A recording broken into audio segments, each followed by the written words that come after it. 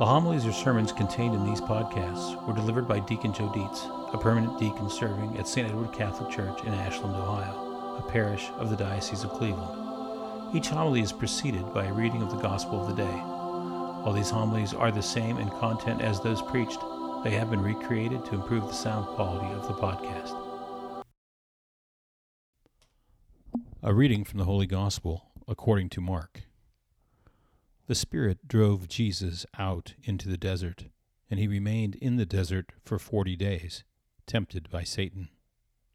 He was among wild beasts, and the angels ministered to him. After John had been arrested, Jesus came to Galilee proclaiming the gospel of God. This is the time of fulfillment. The kingdom of God is at hand. Repent and believe in the gospel. The Gospel of the Lord. Well, it is really great to see all of you again. Quite a bit has happened since we last were together back in November.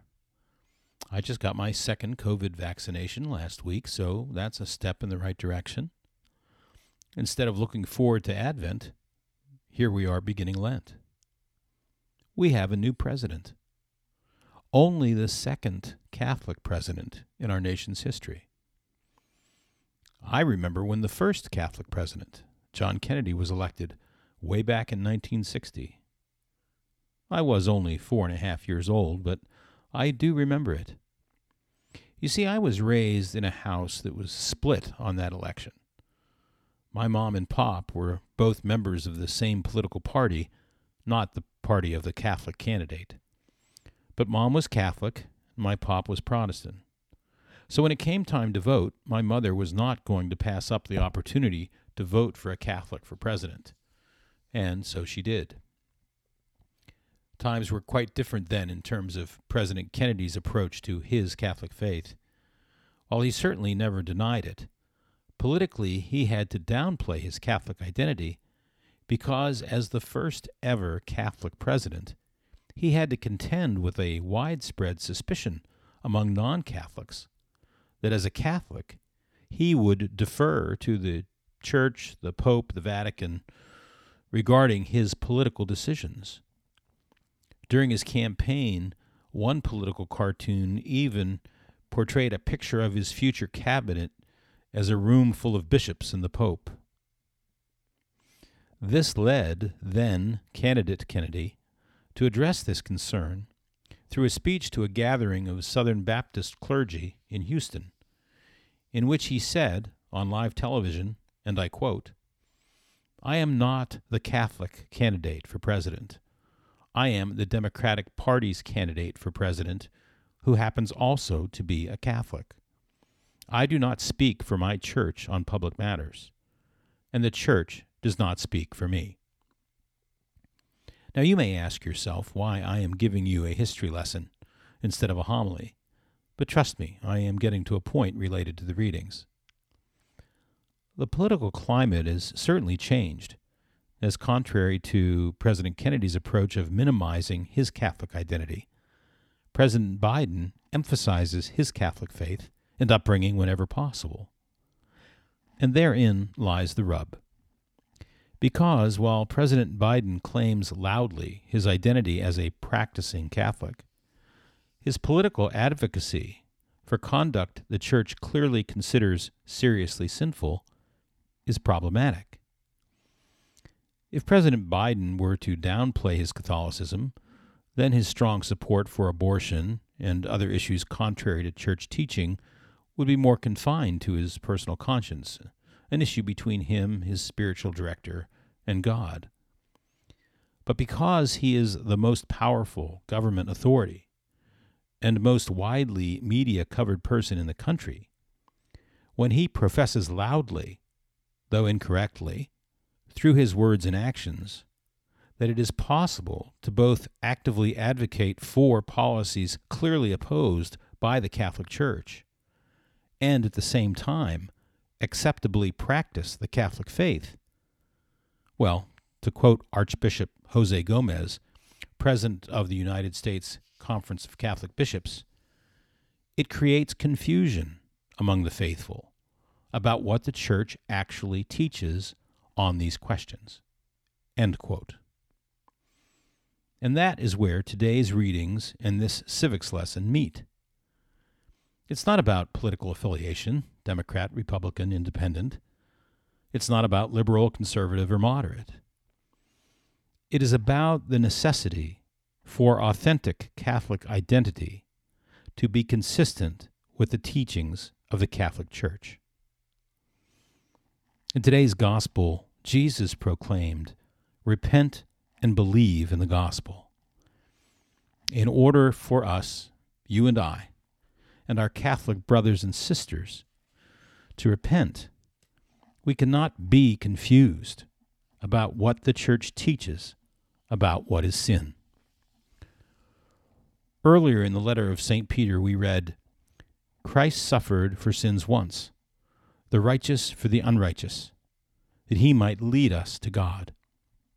Jesus Christ, who has gone to heaven and is at the right hand of God, with angels, authorities, and powers subject to him. No matter how powerful, no matter how much authority any one of us has, we are subject to our Lord and Savior, Jesus Christ. And while we pray for the enlightenment and conversion of any Catholic, famous or otherwise, who is simply wrong on these important issues, this homily is not about someone else. It is about us, the faithful, being faithful, not confused, as to what the Church teaches. God created us with the gift of a free will. While we are free to choose if we believe in God or not, if we wish to be members of the Catholic Church or not, once those decisions are made, we are not free to pick and choose what church teachings about sin we will and won't accept. God, in his infinite love and mercy, invites us into a relationship with himself, our Creator, our Master. But it is not the relationship of equals, where we get to choose or negotiate the terms. It is a relationship between the Creator and the created, the superior and the subordinate. We are created in God's image and likeness, but beyond that, any sense of equality with God is a man-made, devil-souled weakness that distorts our relationship with God, and if allowed to linger, makes it difficult to recognize our sin, and thereby becomes an obstacle to our repentance. I don't know about you, but the last thing I need is a God that is in any way my equal. I live in a world surrounded by people like myself. Quite a few are better than me. Maybe even a few are worse. But as great and wonderful as many of them are, none of them have the power to forgive my sin. None of them are able to empower me to overcome my weaknesses, raise me to a new life, and save my soul. As we begin Lent, it is a great time to examine this area we have struggled with since Adam and Eve. The desire to be God rather than love and follow God. The temptation to decide for ourselves which of God's rules we will follow and which ones we won't. It's not just the big issues such as abortion, birth control, capital punishment, and immigration. It is also about those personal questions that are discussed not on national news shows, but in between our ears with our conscience. How much undocumented income do I have to report on my taxes? How much sex can a movie have before it's pornography? If I get back change for a $20 bill instead of the $10 bill with which I paid, is it stealing to keep the change? Do I have to tell the person buying my house about that mysterious smell in the basement if they don't ask? How can I justify sharing that juicy piece of gossip? do I really have to forgive that person who hurt me in that way? And I'm sure we can think of at least a few others. Thank God the message of today's gospel isn't simply repent, but repent and believe the good news.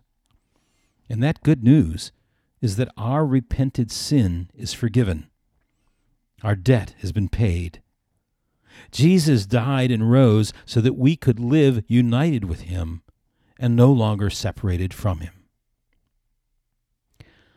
Let's pretend for a minute that we won a contest to have all our outstanding bills go away. We had 3 hours to gather up all of our bills, all of our debts, and take them to the courthouse, and they would all be canceled. It didn't matter if we had $1 million mortgage, a $100,000 student loan, or an overdue library fine. If we put it on the counter, it was going to be paid in full, and we could forget about it. What would we do? Well, I'm sure, like me, you would go home and look in every file drawer, look in every pocket, look at every place you could, pull up every online account.